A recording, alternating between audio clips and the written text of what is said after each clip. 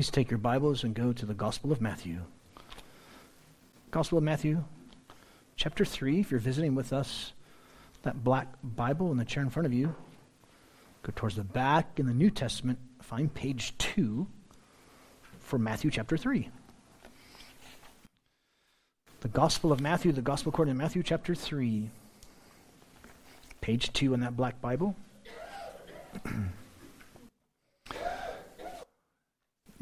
Jane, did you know that we were going to read Psalm 51? Did I tell you that? That was kind of cool, because her song was "Create in Me a Clean Heart, O God." Coinky dink, right? That was cool. Matthew chapter 3. I'm going to read, then we'll do our study.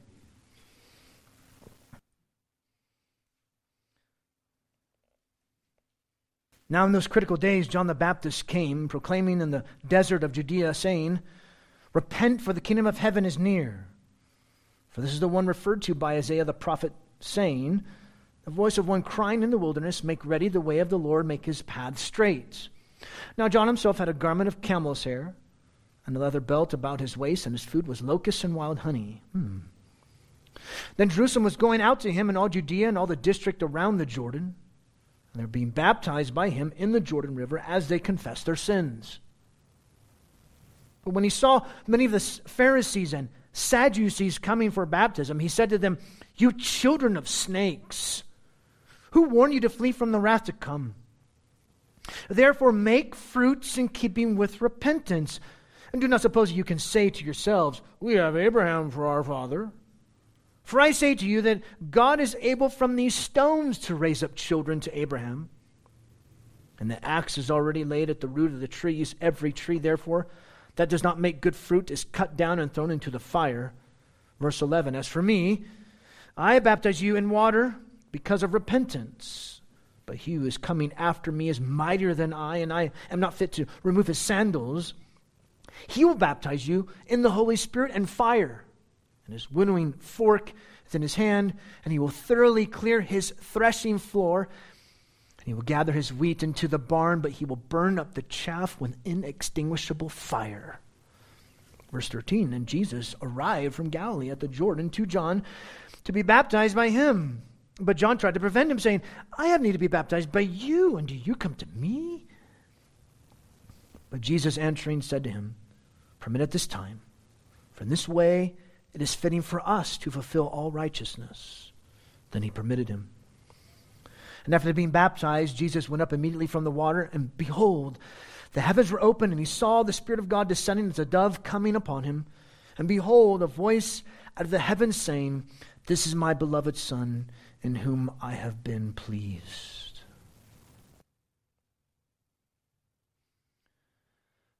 In the New York Times, the article was titled, "Raising Children Without the Concept of Sin." Subtitle sentence, "My religious fundamentalist childhood was built around the fear of sin. My daughters don't even know the word." It's by Julia Shiras. If I'm saying her last name right, hopefully I am. Julia, sorry. She started to talk about how her daughter saw a sign with the word sin on it. And the daughter turned to her and said, "Mama, what is sin?" Listen to what she says. "Sin, that tiny word that still makes me cringe with residual fear. Fear of being judged unworthy. Fear of the eternal torture of hell. Fear of my father's belt. Raised in Indiana by fundamentalist parents, sin was the inflexible yardstick by which I was measured. Actions, words, even thoughts weren't safe from scrutiny. The list of sinful offenses seemed infinite. Listening to secular music or watching secular television, saying gosh or darn or geez, questioning authorities, envying a friend's rainbow array of Izod shirts, this type of shirt you can buy. God was a megaphone bleeding in my head. You're bad, you're bad, you're bad. I had recurring nightmares of malevolent winds tornadoing through my bedroom, a metaphor I now realize, listen, for an invisible and vindictive God. She says later, after years of living a secular life, I realized that my notion of sin has evolved. As a girl, my focus was on gaining admittance to heaven. Now I believe that this life is the only life we'll know, this planet's our only existence. I'm no longer motivated by fear of an unproven hell, but by real-world concerns about injustice and inequality. To me, the greatest sin of all is failing to be an engaged citizen of the world. So the lessons are about being open to others rather than closed off. Interesting. As we stood in line a few weeks ago at the Dickens Fair, I realized that my kids already knew what sin was, without ever having been exposed to the unreligious weights of the word. Despite being unchurched, they're empathetic, loving, and kind, and even more, they are fearless. She did have a moral code, her daughter. One she followed not from obligation, but from her own desire to make the world a better place. She wrote this during the time of Christmas, this past Christmas, and her daughter saw a caroler strolling by. She kneels down and goes with her, and then she says to herself, "An explanation of sin could wait."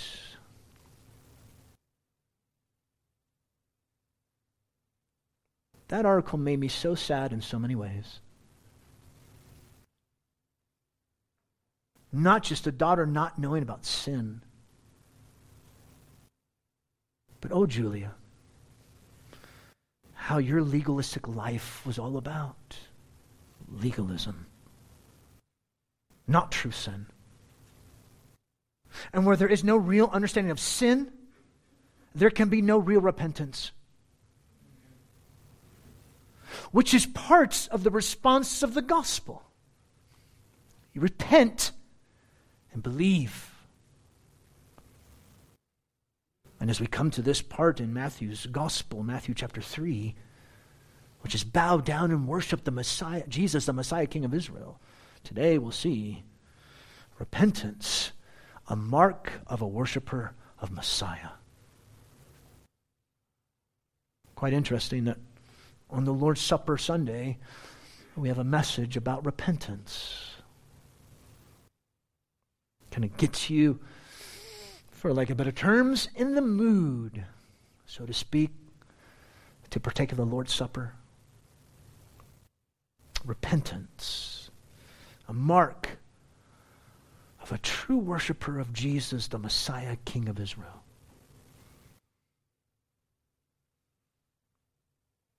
I'm putting a statement for you. Repentance is a unique mark of a trustful worshiper of Jesus, the Messiah, King of Israel. The kind of person who bows down and worships Jesus, the Messiah King, is a person of repentance. And friends, as Christians, it's not a one-time thing. We don't just repent and that's it. I think I repented yesterday about 50 times. At least that's what my wife told me. I think she repented too. Anyways, that's a unique mark of a trustful worshiper of Jesus. Repentance. You turn away as a 180-degree turn.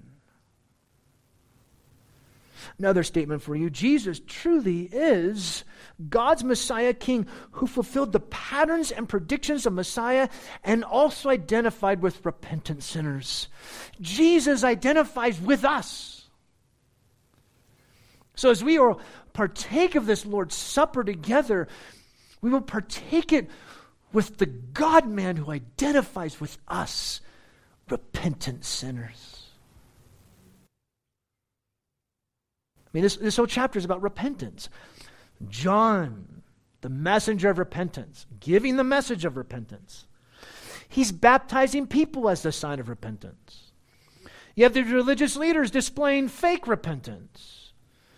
Jesus, the Spirit baptizer, baptizing people because they have repented.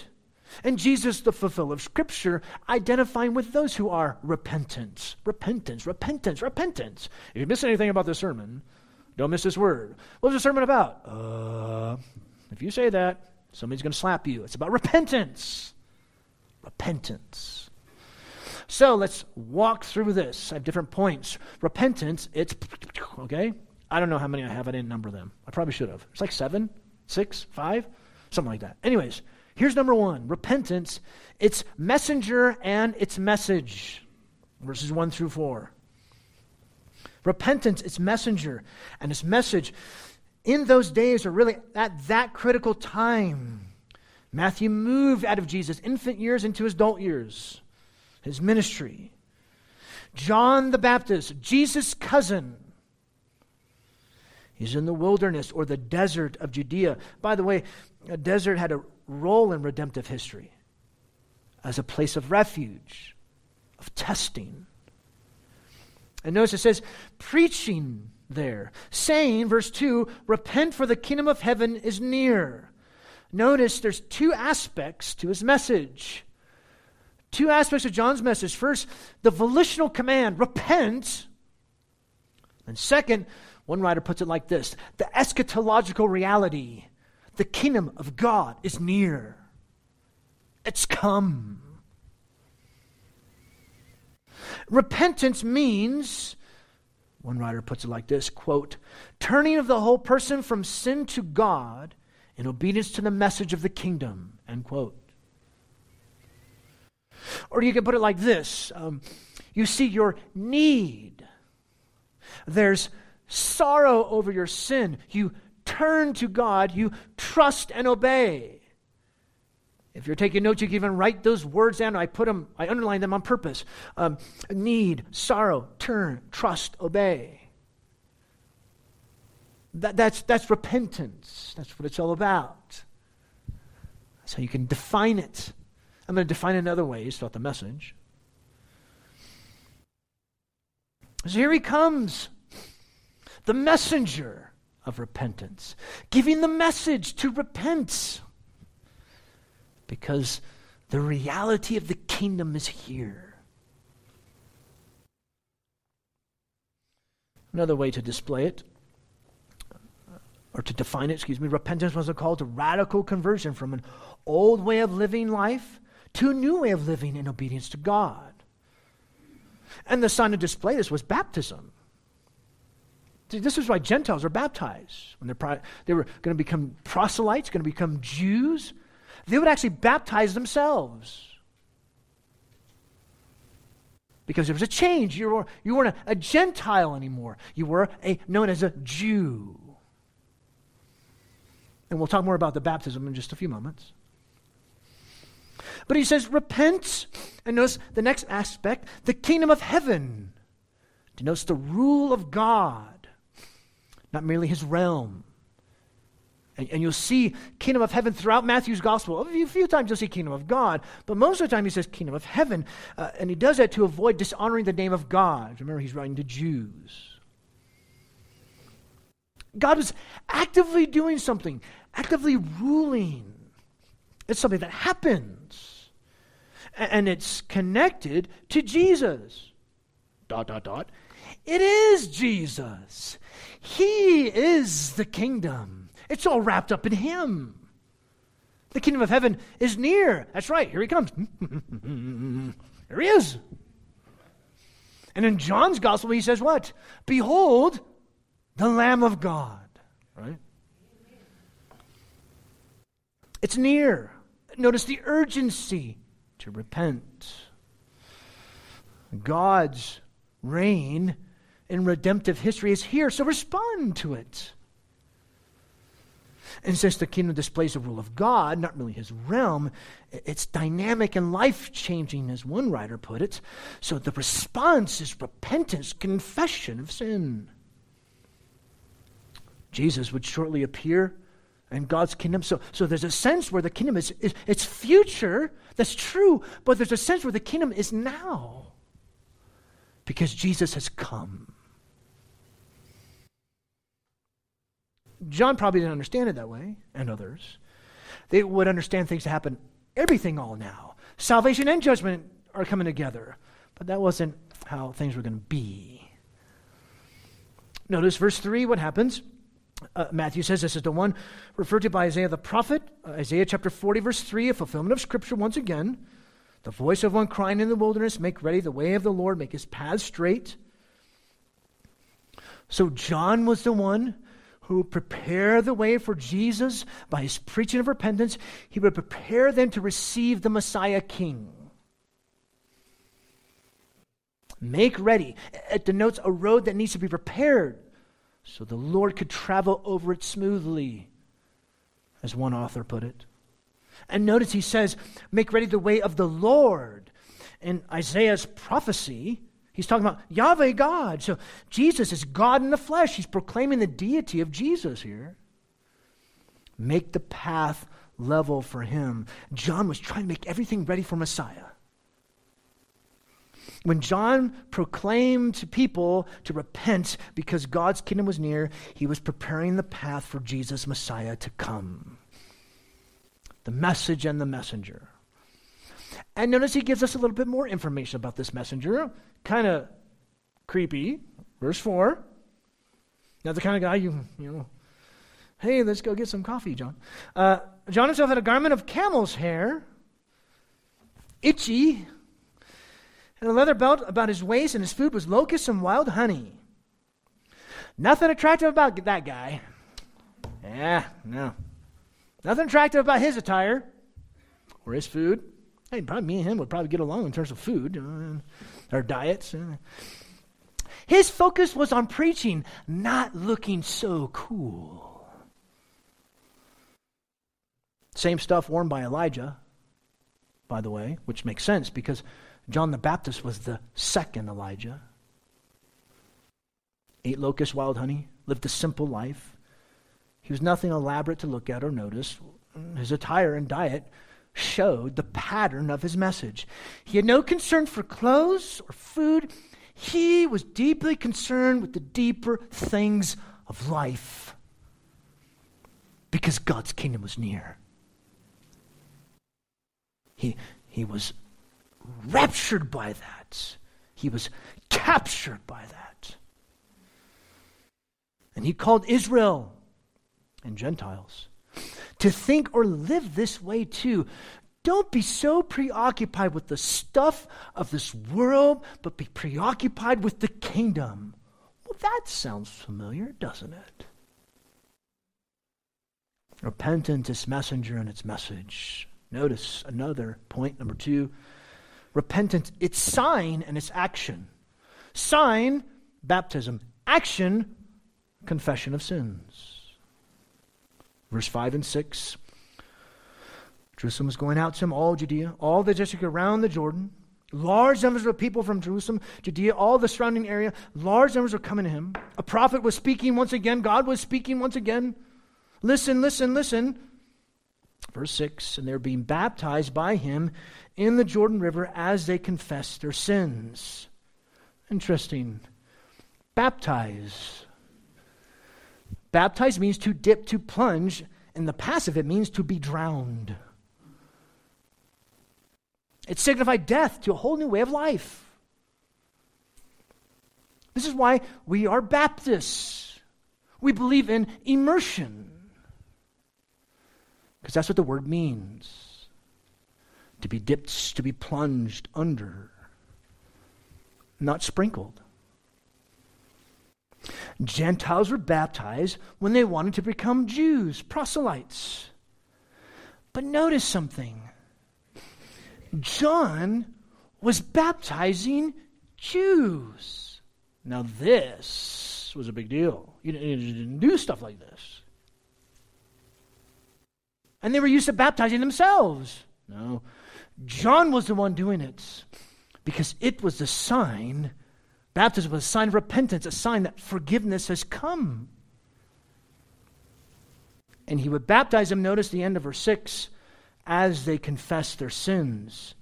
As they were confessing their sins. See, John's ministry was calling Jews and Gentiles to repent of their sins, to prepare for the coming of the Messiah King. This is why we're Baptists. And this is why we don't have altar calls. We don't have altar call, invitation. We don't do that. How do sinners proclaim that they've responded in repentance? How do they do that? Through baptism. Not through an altar call. Altar calls are not even in the Bible. It's just tradition. That's why we don't do it. I don't do altar calls. It's not in the Bible. Why do you want to do that? Why do you want to give people, add something to Scripture? How do people say that they become a Christian? Through baptism. That's how you do it. That's what the Bible tells us. That's the sign of repentance. So repentance, it's sign and it's action. Sign, baptism. Action, confession of sins. Point number 3, notice repentance. It's fakers. Verses 7 to 10. But when he saw many of the Pharisees and Sadducees coming for baptism, he said to them, "You children of snakes." Well, that's welcoming. Now, many of these religious leaders came out to see John and be baptized by him, and yet, from John's reactions, it's clear that the repentance of the Pharisees and Sadducees was not deep or genuine. It was an outward show. If one did not truly repent, John would not baptize them. See that? And let me talk a little about the Pharisees and Sadducees, because you're going to see them throughout the gospel. Pharisee, the name Pharisee comes from the word which means separated. And that's how they viewed themselves. We're the separate ones. They rigorously adhered to and studied the law carefully. They paid close attention to a multitude of rules and regulations, oral traditions. So many oral traditions, so many rules and laws, most people just gave up trying. Which is why Pharisees saw themselves as superior, the above average Jew. That's right, that's what I am. They paid close attention to outward minutiae, but they bypass the weightier, more important matters. Jesus brings us up at least twice in Matthew's gospel. Go and learn what this means. I desire mercy rather than sacrifice, compassion, mercy for others. Really, both groups, the Pharisees and the Sadducees, were all about rules. They were legalists. Like Julia's upbringing. The Sadducees rejected the oral tradition of the Pharisees. They accepted only written scripture with an emphasis upon the Torah, first 5 books of the Old Testament. They doubted the resurrection. They doubted the afterlife. But they're aristocratic. They had some bling-bling. They had money. And they cooperated with the Romans. They liked their little political power, their establishment. So you can see why Jesus was a threat to that. He could take away their power that they had, that the Romans gave to them.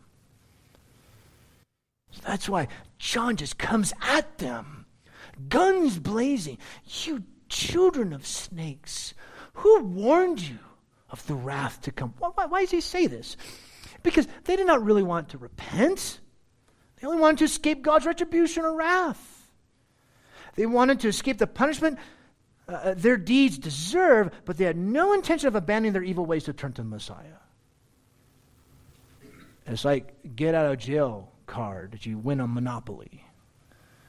Use that. Notice how he puts it in verse 8. Therefore, it says, bring forth, literally, make fruits that befits true repentance. In fact, make fruit that befits repentance.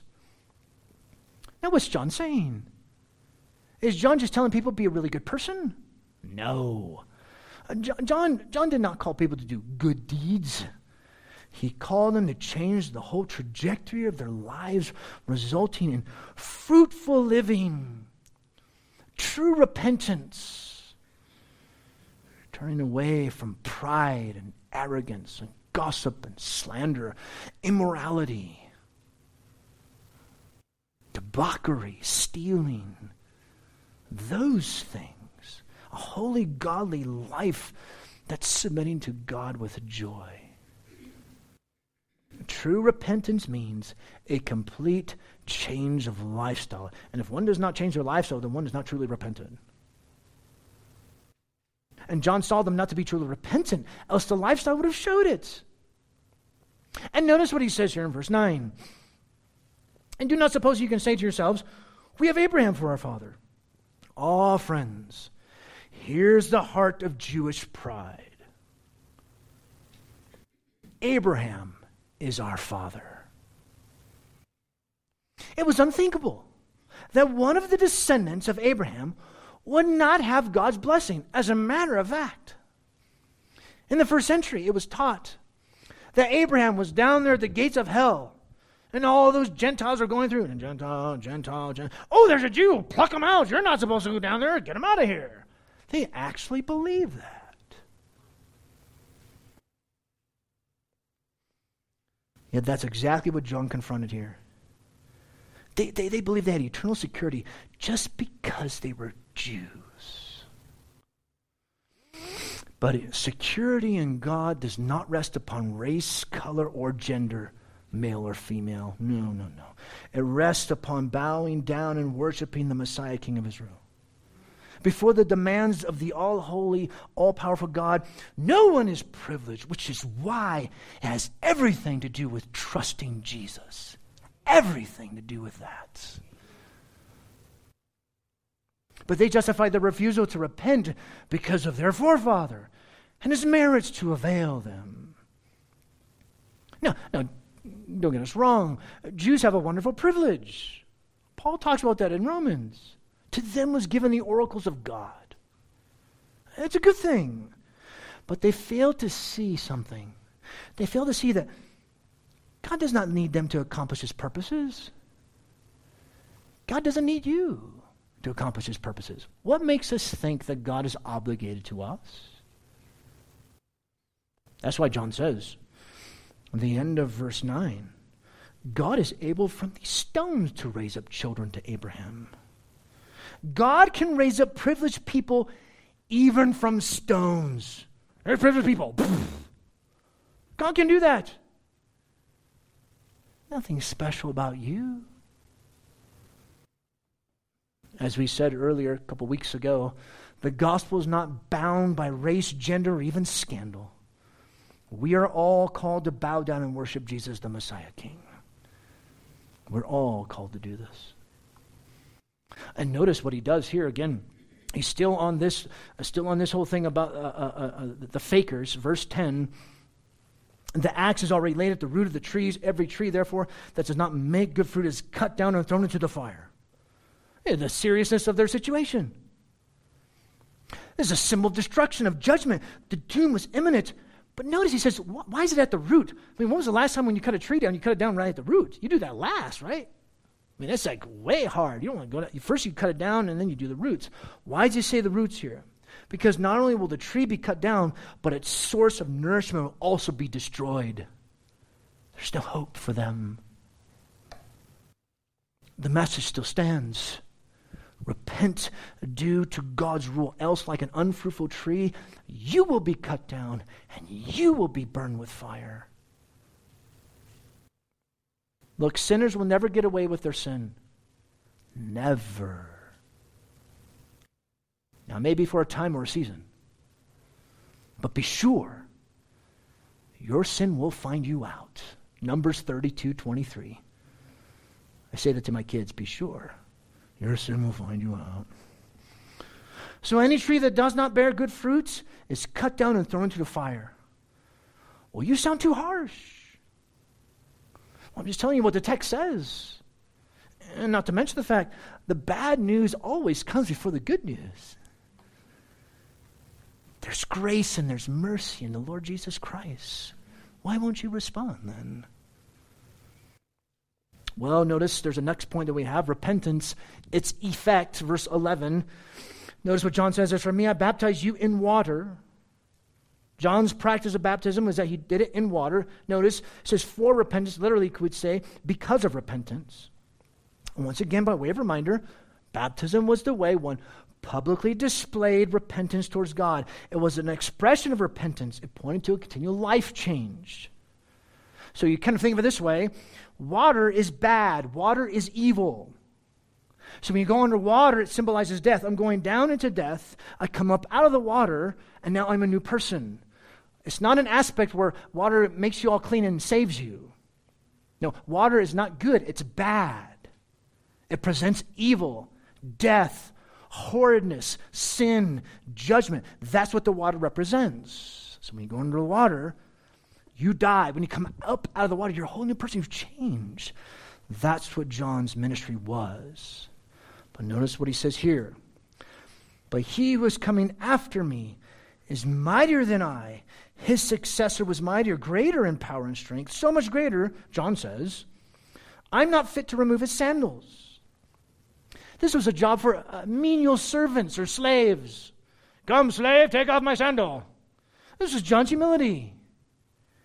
He says, even this service, I'm not worthy. But Jesus' ministry was one of salvation and judgment. Salvation, the Holy Spirit, and salvation, the winnowing fork. We'll look at that in a moment. Because he says, he will baptize you in the Holy Spirit and fire. John's baptism was in water. Jesus' baptism was in the Holy Spirit and fire. Now, don't think of it this way. Holy Spirit, happy, okay, good. Fire, whoa, bad, judgment, No, don't think of it that way. They go together. Holy Spirit is good and so is fire. It represents the cleansing. I'll put it on the screen for you. This repentance would effect the promised gift of the Holy Spirit. This baptism in the Spirit goes with fire, which represented purification and cleansing, not judgment. Judgment comes in the next verse, verse 12. Here he's saying the Holy Spirit Jesus is going to baptize you in the Holy Spirit, and fire is going to be a purification, a cleansing. It's going to make you true, real, genuine, change your whole life. But notice, repentance, its future outcome. Look at verse 12. Here's the judgment. And his winnowing fork is in his hand. He will thoroughly clear the threshing floor. He will gather his wheat into the barn, but he will burn up the chaff with inextinguishable fire. John's referring to harvest time. For all of you, Donnie, you probably know about this. You're a farmer. Farmers, all the farmers out there, yeah. What's happening? Grain would be threshed and then winnowed. I have to read this because I'm a city boy.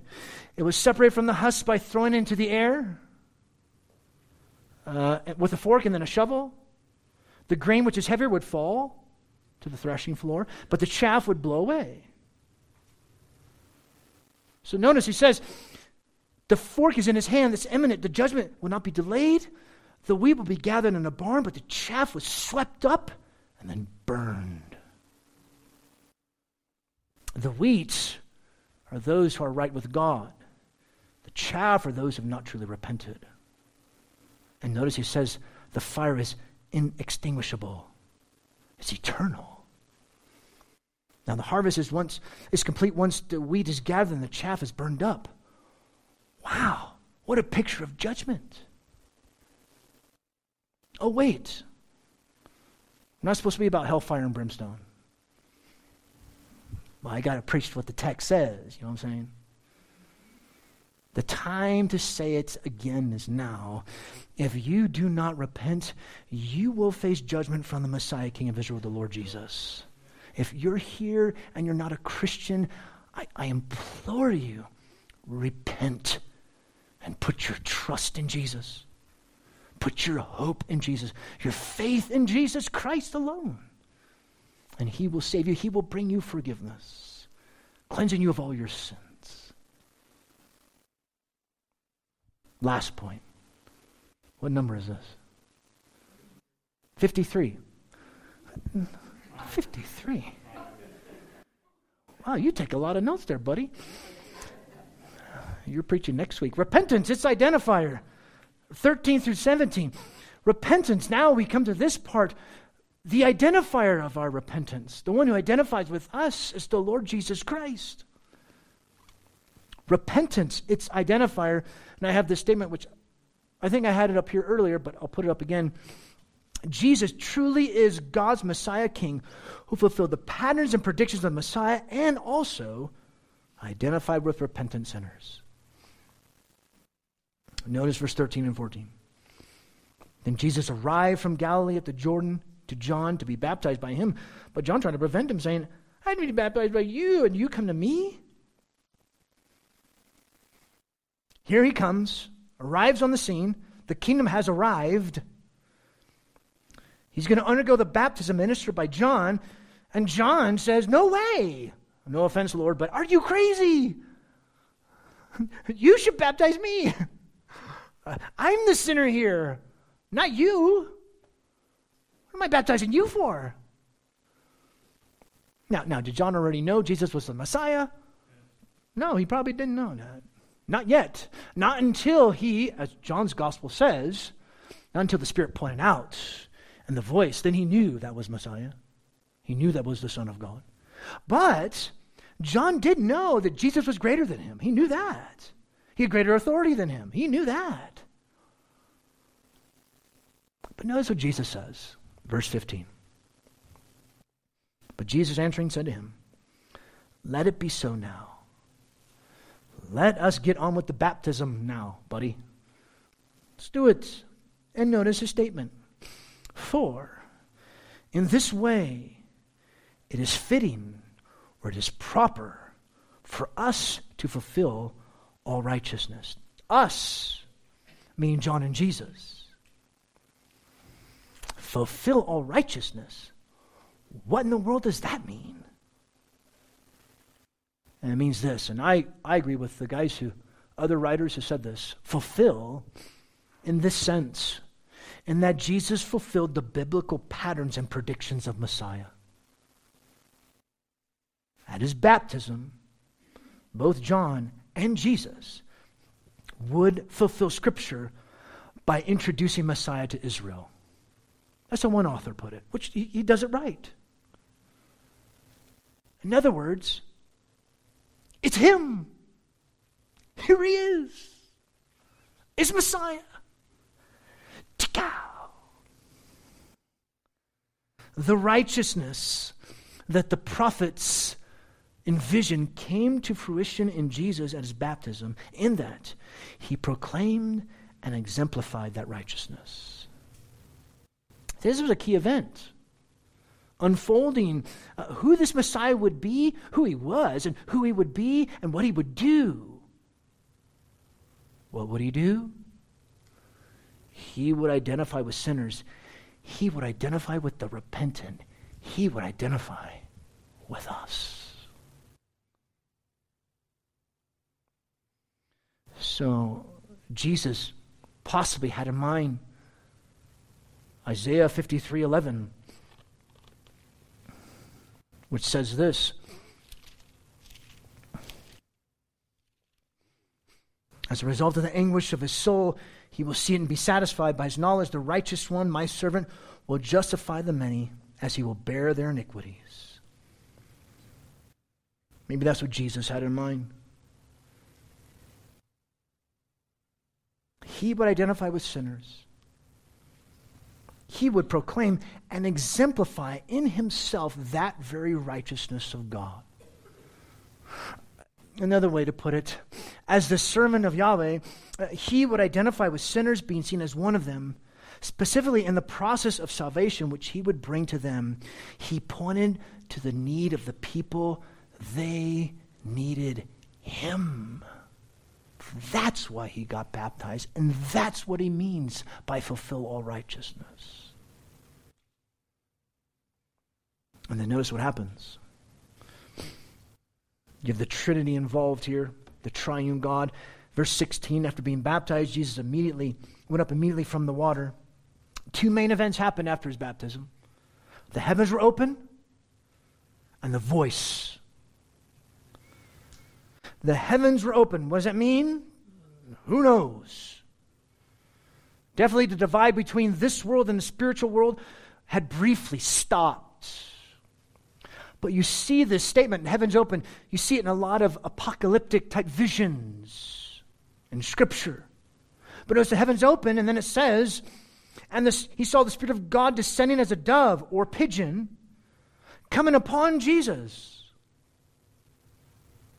So if he's a dove, then Jesus is the true ideal Israelite, because in Hosea, the book of Hosea, Israel was likened to a dove. But he's trying to say, why this happened, this event, he truly is the Son of God, who would be empowered by the Spirit for ministry. So heaven's open, the Spirit comes upon him. And then second, notice it says, verse 17, and behold, Matthew, he loves that word behold. Behold, behold, behold, behold, behold. Look. Because he's so excited. Hey. He drinks caffeine and coffee in the morning. Hey, look. Behold, a voice out of the heavens. God's voice spoke, endorsing and approving of Jesus. This is my beloved Son. A special relationship with the Father he had. Not a biological relationship, but an eternal relationship. A strong relationship of affection and love. And no more silence. God was now speaking, and he spoke in his Son. For 400 years, God was quiet. For 400 years, God was silent. Nothing was said. The last prophet spoke, and then God did not speak at all. But now he says, I'm speaking, and now I'm speaking in my Son. He's the suffering servant. He's the true Messiah, and he is my Son. Notice, again, endorsing, approving. With him I have become well pleased. He truly loved his eternal Son, who truly brought the Father great delight. In what specific way? His baptism. These words point us to first Isaiah chapter 42 verse 1, and then secondarily Psalm chapter 2 verse 7. Both, you see, the Father's suffering servant, Messiah servant, but also the Son of God. And so this baptism, Jesus' baptism, was a crucial occasion for the Father to display his deep pleasure in his Son. It displayed the special relationship, and that Jesus also identified with God's repentant people, with us. He's made like one of us in every way. So the eternal Messiah, Son, fulfilled all righteousness, and then the Father gave his endorsement, and then the Father gave his loving approval of his Son.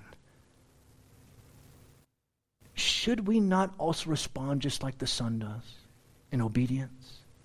To have worshipful trust in our Father. That's the sign of a true child of God, is it not? As I said earlier, so I say again, repentance is a unique mark of a trustful worshiper of Jesus, the Messiah King of Israel. The kind of person who bows down and worships Jesus, the Messiah King, is a person of repentance. What a great way for us to transition into the time of the Lord's Supper.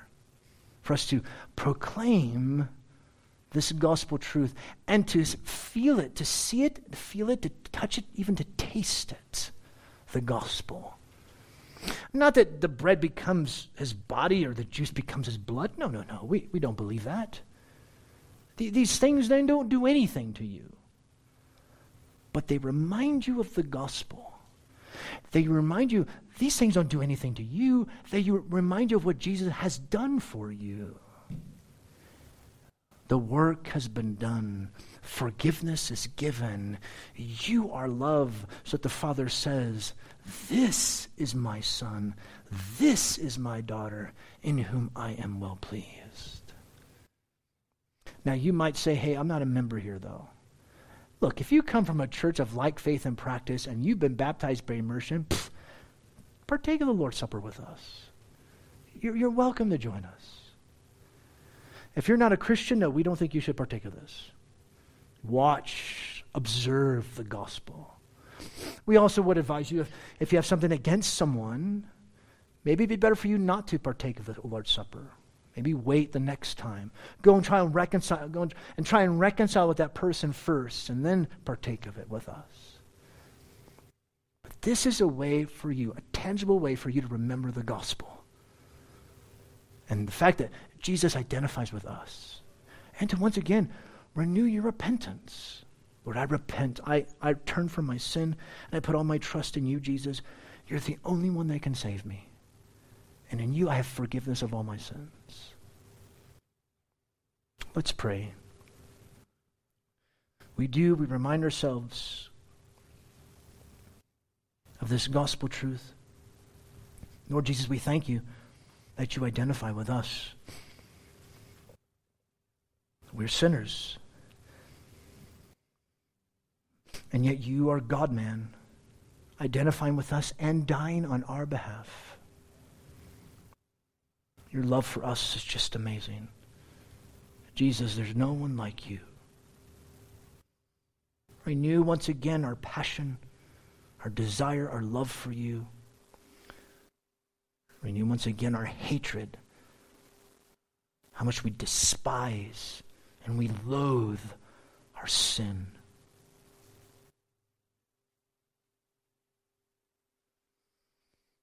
Not that these elements will cleanse us, but reminds us of the cleansing that you have done. And so we come, as we sang a few moments ago,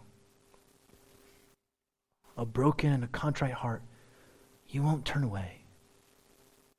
We come to you with contrition. We come to you with brokenness. We come to you in repentance.